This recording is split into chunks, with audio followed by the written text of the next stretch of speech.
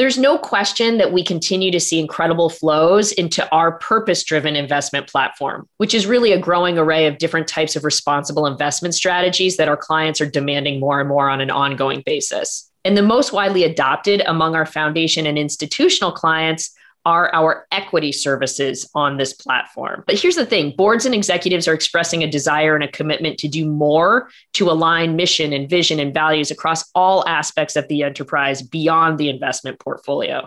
It means looking more closely at the G in ESG, our own governance practices. So how can we apply findings from our efforts on the responsible investing front to ensure that our own boards at nonprofits and foundations are also governing most effectively? Today, we're going to hear from one of Bernstein's most widely followed experts on how she learned to spot a great board.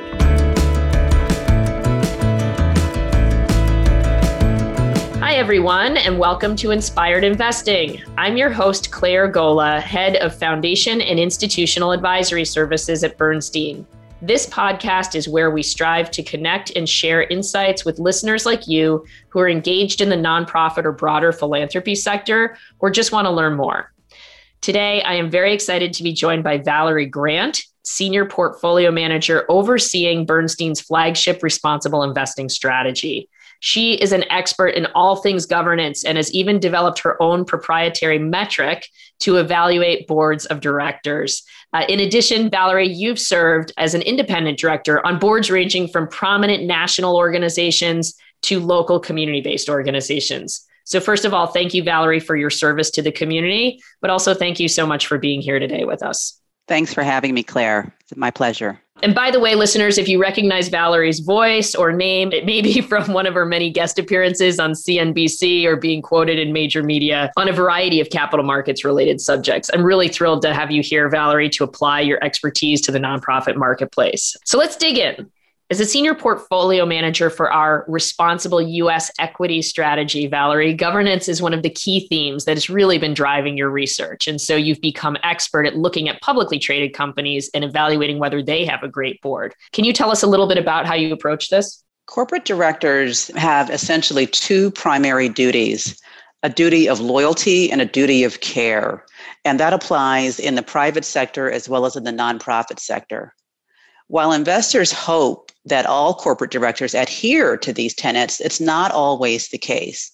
And in addition, as outsiders, we have difficulty really knowing what's happening in the boardroom. We don't sit in on board meetings. We don't sit in on committee meetings. And that's why we have to rely on objective evidence in order to assess whether a board is effective. So that's what led us to create the Board Effectiveness Index, or BEI, to help us evaluate companies and evaluate the effectiveness of their boards of directors. Thanks, Valerie. I actually was reading a piece that you and your team wrote on this index, and it's fascinating. The data is really impressive. I'll just read a little snippet here. Our internal analysis showed a tight correlation between the effectiveness of a company's board and future stock returns. Then you go into sharing that direct correlation and really digging into remarkable results. The top quintile outperforming by the widest margin, the bottom quintile underperforming substantially. And I know that there has to be a tie or a connection to nonprofit and philanthropic board governance as well, even though we're not looking at share price, for instance. Or maybe you could share a little bit about the BEI, the metrics, sort of how you developed it and the methodology. I'd love to hear more about that. Great. So the Board Effectiveness Index is based on 5 principles. And the principles really reflect a consensus, if you will, among asset managers and asset owners about standards of good corporate conduct and board governance. So we actually analyzed what's in the proxy voting guidelines of some of the world's leading asset managers and asset owners. And there was really a broad consensus on these issues. First and foremost, board diversity and skill is quite important. Board independence is important. Effective committees is important. The commitment and refreshment of the members of the board is important, as is a clear focus on governance among the board. Those are the 5 key principles, or the 5 themes, if you will. And then we have 23 different metrics that we use to evaluate how boards are performing on each of those 5 themes. So think of it as a bit of a cascade. And what we were really drawing on an evidence-based approach to try to formulate the Board Effectiveness Index and make sure that it really reflects best practice. And fortunately, we have a data set that we can use to look at companies' performance over time and also to compare companies to their peers across industries. So we've got independence, governance focus, committee effectiveness. I want to come back to that one. Commitment and refreshment, and diversity of skill. Is it diversity and skill, diversity of skill, both? Well, we call it diversity and skill, but I would really say it's both. And maybe we should spend some time on that because my view is that there are more similarities than differences in the underlying characteristics of an effective board of a publicly traded company versus a board of directors of a nonprofit organization. So board diversity and skill is what we define as not just gender, which is very popular right now, but we do absolutely look at gender diversity on the board, but we also look at the percentage of the board with financial expertise, the size of the board of directors, the total number of skills that are actually reported for the board members in totality, as well as the racial and ethnic background of the board members. So there are many components that go into having diversity on a board. And I believe they're all important in order to have the voices around the table and the breadth and the depth of experience around the table to actually serve as a check and balance, if you will, versus the management, and to ensure that you're monitoring risk and being a good steward of an organization's resources, whether it's a for-profit organization or a nonprofit. So these issues are all coming up in real-time conversations we're having with boards of directors. I was just with a board last night, and one of the directors asked me about proxy voting in particular. How does that really work? How do we engage with a company? Okay, so we have this index, we uncover certain issues. Can you walk me through an example of how that might work and how it becomes a part of how we engage with companies? Sure, I can address that because we're actually in the middle of proxy season right now. So there's a bunch of proxies being voted. One topic that is coming up more and more frequently in shareholder proposals is a request that companies issue a racial equity audit. And this is not something that we'd really seen in prior voting cycles, but obviously given what's happening in the United States today, it is much more front and center. And so the Board Effectiveness Index, as I mentioned, really does give us some data around diversity at the board level. We have some other data sources that we use to look at diversity, equity, and inclusion at the enterprise level. And because we meet with companies regularly and engage with them about not just diversity, equity, and inclusion, but about their climate change policies, use of capital, et cetera, we tend to have a very good sense for what companies are already doing and how they're moving along in key areas of focus.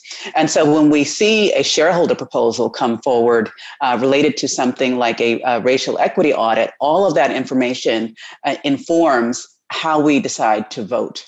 And so it's really helpful to have, again, an ongoing channel of communication with the senior leadership of these companies so that when these proposals arise, we can vote in an informed way. And we don't always vote in favor of management's recommendation. So let me be clear. Oftentimes, the management team will say, we think this is unnecessary. We're already doing enough. We have checks and balances in place. And then we look at their record and we say, not so sure.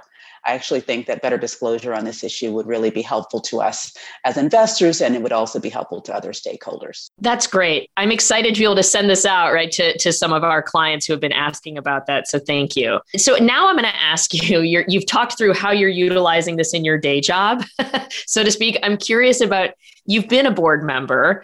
How have you applied or seen maybe lack of application of some of these key tenets, for instance, go awry in a board situation? I'd love to hear your perspective from your experience as a board member of a nonprofit organization. Right. So I served on a number of nonprofit boards, and one issue that we addressed was that of security. Before the COVID-19 pandemic, one of the most critical issues that many organizations, particularly those that sponsor live events, were facing was around security Like, what level of security is necessary? How do you protect the spectators? How do you protect the people coming to your venue from the potential of violence of some kind? And so we were in a board meeting of a prominent cultural organization, and the founder and executive director said, look, I don't want to have people passing through any kind of, security device as they come into our space. I want people to feel welcome. I want a sense of community. I mean, he had a very compelling rationale, right, for why he did not want more stringent security on premises. And we nodded our heads and acknowledged his comments. And then we went into executive session. And in executive session, we had several people in the room who objected to his recommendation. One was the chair of the audit committee because she saw significant enterprise risk from such an approach. She felt that we would be more vulnerable than other institutions if we pursued that path. And there was another board member who at the time was actually the commissioner of the National Basketball Association. So he was very familiar with live events and the type of security measures that are required. And he said, look, let me tell you, if we don't secure our premises, we become the target. You can do whatever other analysis you want to do, but that's the bottom line. So we have to actually at least meet the standard of other organizations who are presenting. And I think that's an example of having different perspectives in the room. Because if we didn't have people willing to speak up, I think that because of the strength of personality of the founder, we would have said, okay, well, maybe we don't need to do it. And I don't know, maybe it is too much. But because we had people around the table who said, wait a minute, there's some risks here that we're not considering, we came to a different conclusion. So it sounds like it comes down to really having that right mix of perspectives and voices in the room to be able to provide adequate oversight. But also you mentioned something about executive committee getting together. So committee effectiveness is a part of, is one of the tenets of the BEI. Right. Could you talk a little bit about that? Because I feel like, on a board of directors, you don't want to get into the weeds of the day-to-day operations, right? You're governing the overall institution. At the same time, you do need to be providing effective oversight of the executive leadership of that institution. Could you speak a little bit about committee effectiveness? Yes, that's a very important issue because I think sometimes boards of nonprofits, particularly if it's a smaller nonprofit where maybe the staff is very stretched or you don't have, a very large staff, sometimes they recruit people to the board with different skill sets. But what you end up doing is almost putting the board into a capacity of functioning as management, which is not what's supposed to happen, right? And so when we look at publicly traded companies, we tend to focus a lot on the independence of the audit committee, the independence on the compensation committee, having an effective nominating or nominating/governance committee, and looking at what percentage of the board is serving on each of those individual committees so that people aren't overtaxed. And so it's very important, particularly around issues of compensation, because you want to be sure that there are people looking at the compensation for the named executive officers who understand how you're incentivizing the management team. What kinds of rewards are you putting in place? What are the key performance metrics that must be met? And are you at market, so to speak? In terms of nominating and corporate governance, this is very important, particularly as you think about how you get new board members into your pipeline. So very effective boards typically have some type of a skills matrix that they are looking for. They say, okay, we need more financial expertise or technology expertise or someone with a global perspective. We need more diversity along these dimensions. We need to make sure that the communities that we serve are also represented in terms of the board and so forth. But generally, it's a pretty rigorous thought process that goes into putting that matrix together, which helps organizations, whether they're for-profit companies or nonprofit organizations, figure out where do we need to be looking for the pipeline of new directors. So those would be a couple of examples. That's really helpful. And it's something that I know we need to follow up on internally and will be, because we're getting a lot of questions on that front from boards who are asking us about recruiting issues. And the thing is, we see larger institutions, national institutions, global institutions who can hire a consulting firm to help them, right, with recruiting the right members to help get the right mix of voices at the table.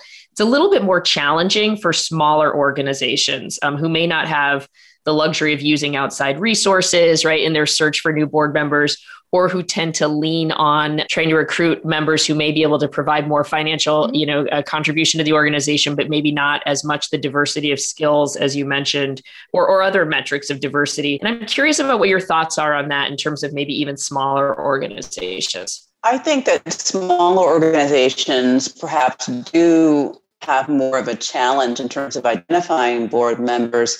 But I think in most communities, there are many people who are excited about the possibility of being of service and serving on a board.